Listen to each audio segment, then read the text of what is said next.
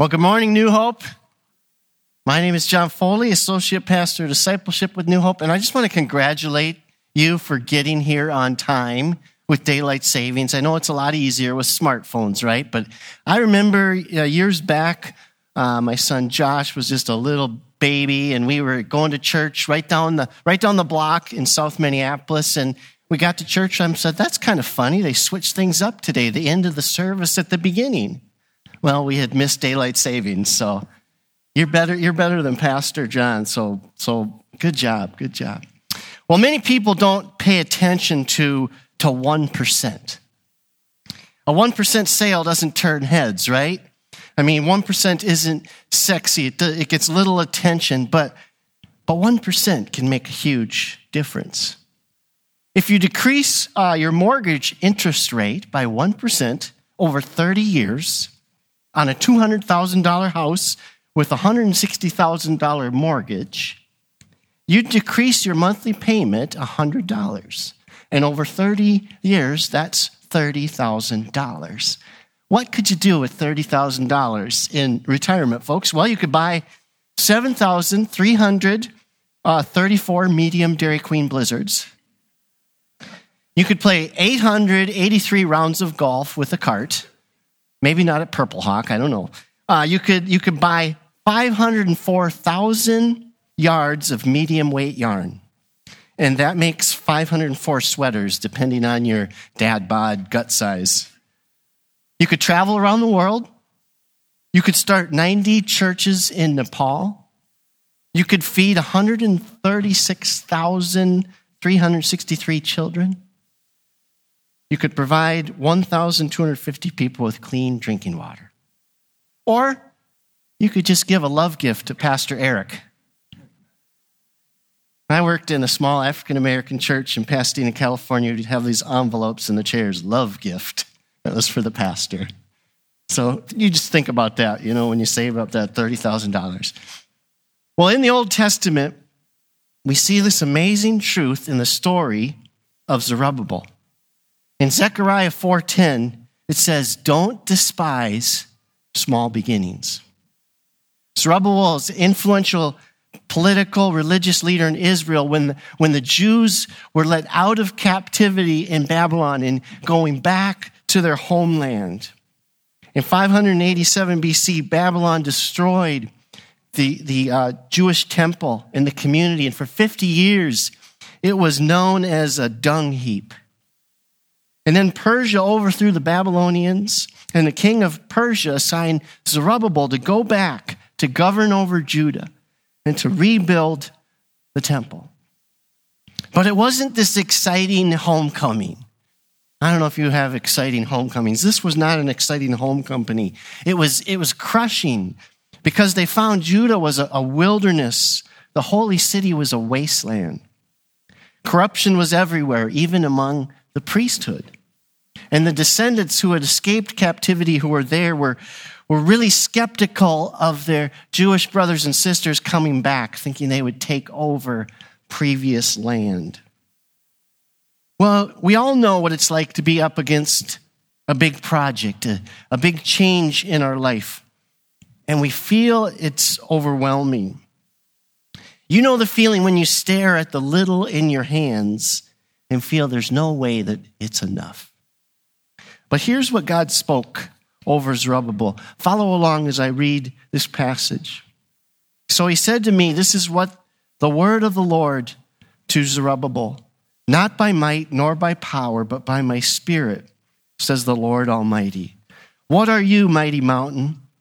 Before Zerubbabel, you will become level ground. Then he will bring out the capstone to shouts of God bless it, God bless it. Then the word of the Lord came to me. The hands of Zerubbabel have laid the foundation of this temple. His hands will also complete it. Then you will know that the Lord Almighty has sent me to you. Who dares despise the day of small things? Since the 7 eyes of the Lord that range throughout the earth will rejoice when they see the chosen capstone in the hand of Zerubbabel. 1% can mean a lot. 1% makes a difference. So what would it look like for our church to live 1% more generously. Here's the big idea. The big idea today, church. Don't despise small beginnings. Trust whatever you have with God, even 1%, and watch him do big things. So in order to step into this generosity of 1%, we need to know a couple things. First of all, God's work will be accomplished by God's Spirit. There's this line in that scripture, not by might, nor by power, but by my Spirit. It's the phrase of a great old worship song by Robin Mark, an Irish worship leader. Not by might, nor by power, but by my Spirit, says the Lord. There's so much in that. And it's hard for us to grasp a hold of that. It's not by our might. It's not by our power. It's not by any human, any national power. It's by the Spirit of God that things get done. One of my mentors and spiritual fathers, I'll see him this week at the ministry he started. Arthur Rauner was the well-known pastor of Colonial Church of Edina in the 1970s. And he was one of the most respected pastors in the Twin Cities. Even my dad, as a pastor, when he would have a Sunday off, we'd often travel from Burnsville to Edina to hear this great orator, this great preacher, preach the word of God. And the Spirit of God was moving upon Arthur Rauner. He was being led by the Spirit to live more and more, not by might or by power, but by the Spirit. But you know what? That got kind of scary for the church. Because sometimes we don't want to let control back to God, even in church. Sometimes we've got everything so planned out that we don't want Jesus coming through the doors. And this got scary to the church. And he started organizing massive drives of support and funding when there was great famine in the East Horn of Africa. And he pooled all the churches together to send resources and help to the famine in Africa. And the church didn't like the Spirit of God moving on him. It was kind of scary. It was out of control. And so they fired him. Well, he would later see that this was God's sovereign hand, God's blessing to him. Because when the genocide happened in Rwanda, World Vision came to him and his wife Molly and asked them to go to do simple prayer retreats, something that they could do to bring healing to this land of such devastation. And the Holy Spirit gave them a simple prayer retreat model. And they brought Hutus and Tutsis, bitter enemies, together over a weekend. And the Spirit of God melted hearts, healed, reconciled these people. This ministry has gone on. In fact, we have done a couple of their retreats the last couple Augusts. We've done the Heart of Reconciliation retreats. Some of you have come to those and experienced great healing in your heart. We so want to control things, but living generously helps us step out and trust God. I heard a great quote this week from a law enforcement official. He said, if you want to control traffic, get a badge. Well, you don't have to be Minnesota nice or Minnesota passive aggressive nice, right? To go slow in the left-hand passing lane, right? Why do people do that? Because I can't say that in church. Life is tough. It's frustrating. We can't control things outside of our control. We're created to worship God, to trust him, to follow him in working out his plans for his beloved creation.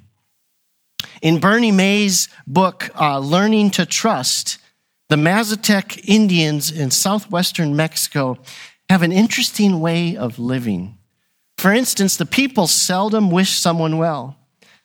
Not only that, they're hesitant to teach one another or to share. If you say, who taught you to bake bread? The village baker answers, I just know. Meaning that he acquired the knowledge without anyone's help. And this odd behavior stems from the Indians' concept of limited good. They believe that there is only so much good, so much knowledge, so much love to go around, So to teach others means that you might drain yourself of knowledge. To love a second child means you might love the first child less. It means that you've just given away, if you say, have a good day, you've given away your limited good of happiness, which cannot be reacquired. And we think, well, that's a silly way to live, right? But how about us? Do we live by the belief of limited good? Do we live with a mentality of scarcity or a mentality of abundance? A mentality of scarcity says, we barely have enough. I don't have much in my hands, and I got to keep or I'll lose it and I won't have enough. But a mentality of abundance says we know God, and we trust God who says, I will supply all your needs according to my riches in glory. Here's the truth, church. God's work done in God's way will never lack God's provision and power. God's work done in God's way will never lack God's provision and power. Are you trying to do God's will by your power? You really want to follow, you want God's best, but will you do it in his way? Too often we rely on our strength, our timing, our provision, rather than trusting God. But we can start by giving, by stepping out in little ways and trusting God's Spirit to lead the way. So first of all, God's work will be accomplished by God's Spirit. And secondly, God's work must not be despised for its small beginnings. It said again, what are you, mighty mountain? Before Zerubbabel, you will become level ground. Then he will bring out the capstone to shouts of God bless it, God bless it. Then the word of the Lord came to me. The hands of Zerubbabel have laid the foundation of this temple. His hands will also complete it. Then you will know that the Lord Almighty has sent me to you. The mighty mountain is a metaphor to the obstacles and difficulties of those rebuilding the temple. If we're walking in God's way, by God's Spirit, nothing, no mountain, no obstacle can hinder us. No weapon formed against us shall prosper if we're following God's will in God's way. I get to do a little construction.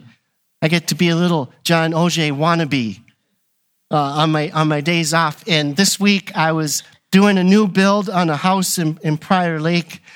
And it brought me back to years ago when I was between ministry. It was the first time I worked on a house was in Prior Lake.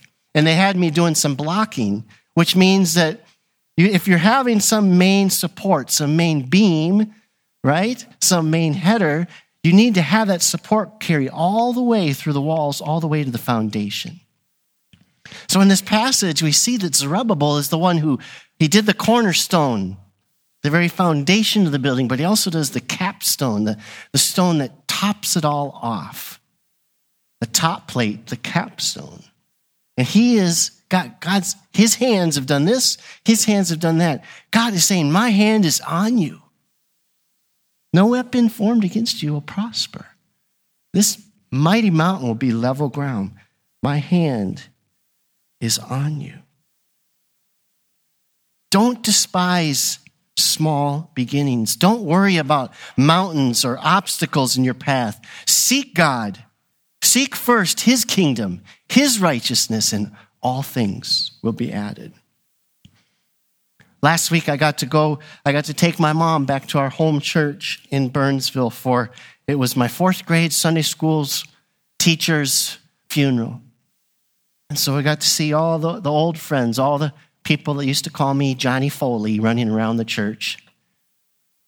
It was this beautiful picture after the funeral in the church basement having a lunch, and all these women were gathered around my mom to show their love to my mom. You see, my dad and my mom served that church for 33 years. The next day in prayer, I had this image of Jesus at that table. and all these people coming around.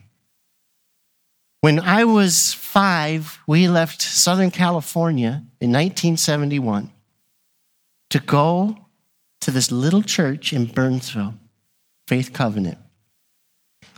I don't know what my dad was thinking, leaving sunny California for the winter wonderland, right, of Minnesota. And the denomination said, we're going to give you 1 year, this small little church, to turn it around. We're going to close the doors if it doesn't grow. By God's grace, the small beginnings of that church in the 1980s became the second largest covenant church in the world. Bram, I want to tell you, don't despise small beginnings. If God is in this, and we seek God, and we surrender our hearts and our lives to Him, He will bless it. Not by might, not by what it looks like to human eyes, but by the Spirit of God. Don't despise small beginnings.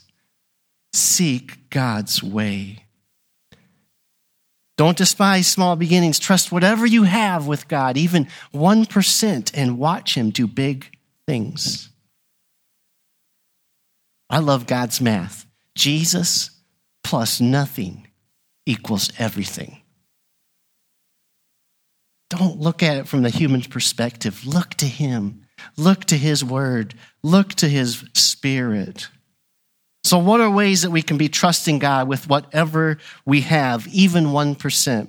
How can New Hope grow in generosity, even by 1%? 3 ways. Welcoming. Glenn Madison, Pastor Bill told me his nickname used to be Mad Dog by his coworkers. They didn't want to go near him. But the Spirit of God transformed this man, transformed this couple. They are welcoming people. I remember when I brought a neighbor to recovery, Glenn was there welcoming them, loving them. Only the Spirit of God can do that. What do you wear on your face? Do you wear a smile or do you wear a frown?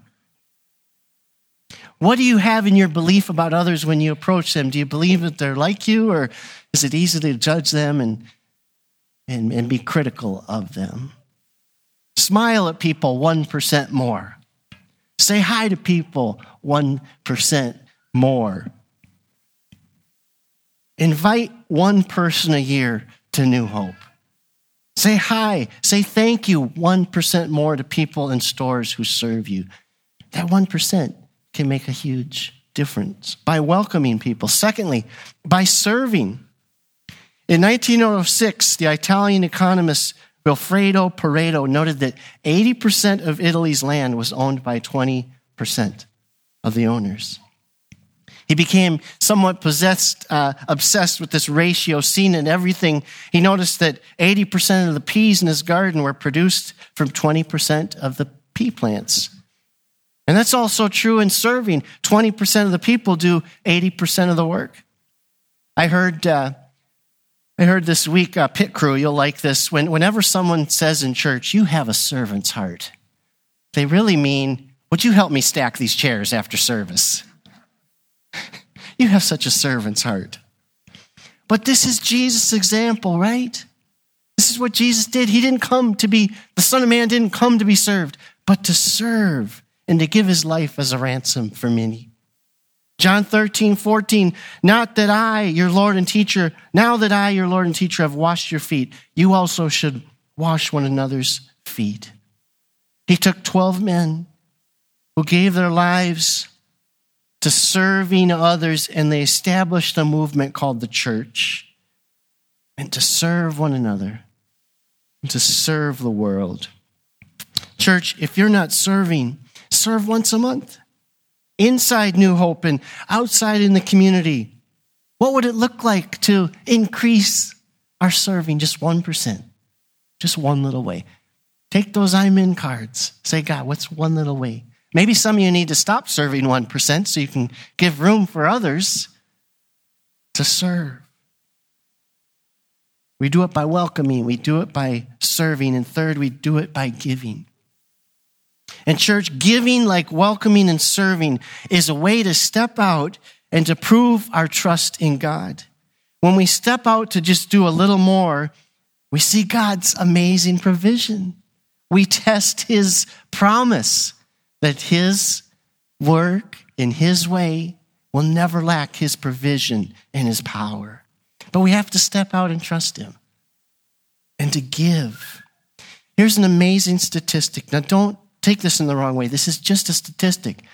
And across the world in the church, 50% of people on an average in churches don't give anything.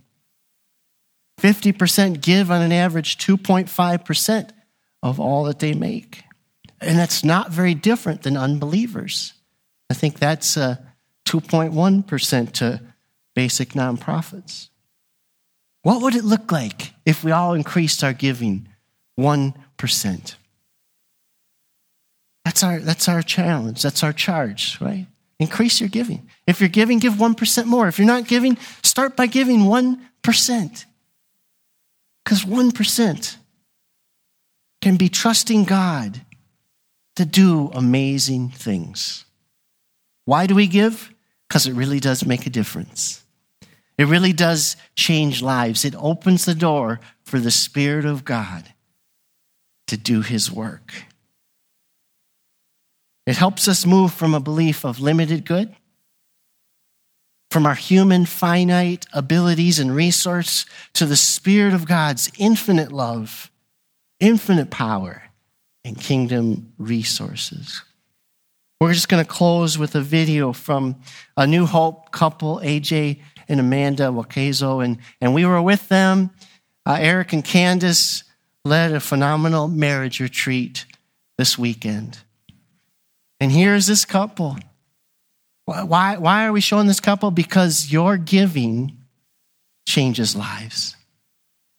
Your giving changes the destiny of generations. This is why we give generously, church. Check this out.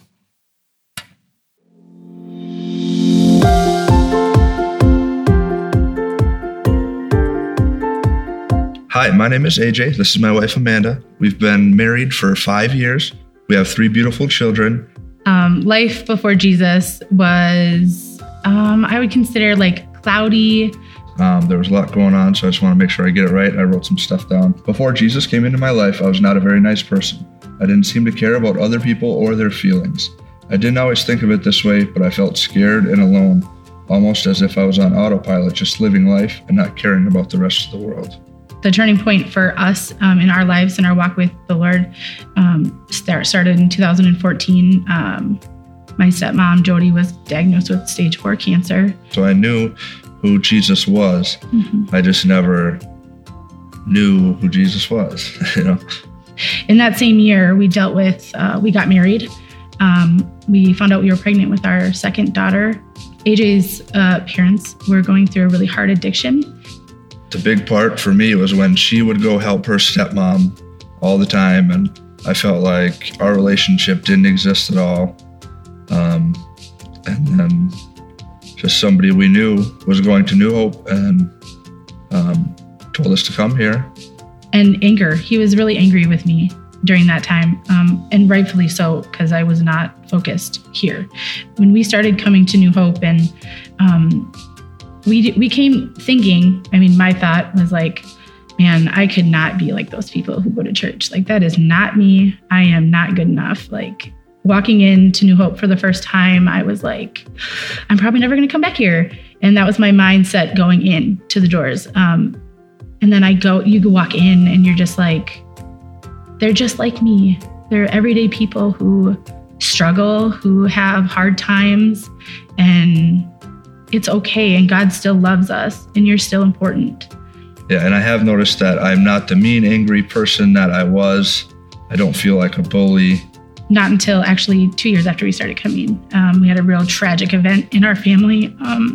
Our 2 nephews passed away, and we went down to be with my brother at the time, and just seeing the devastation, we knew that there is something more, that they are in heaven.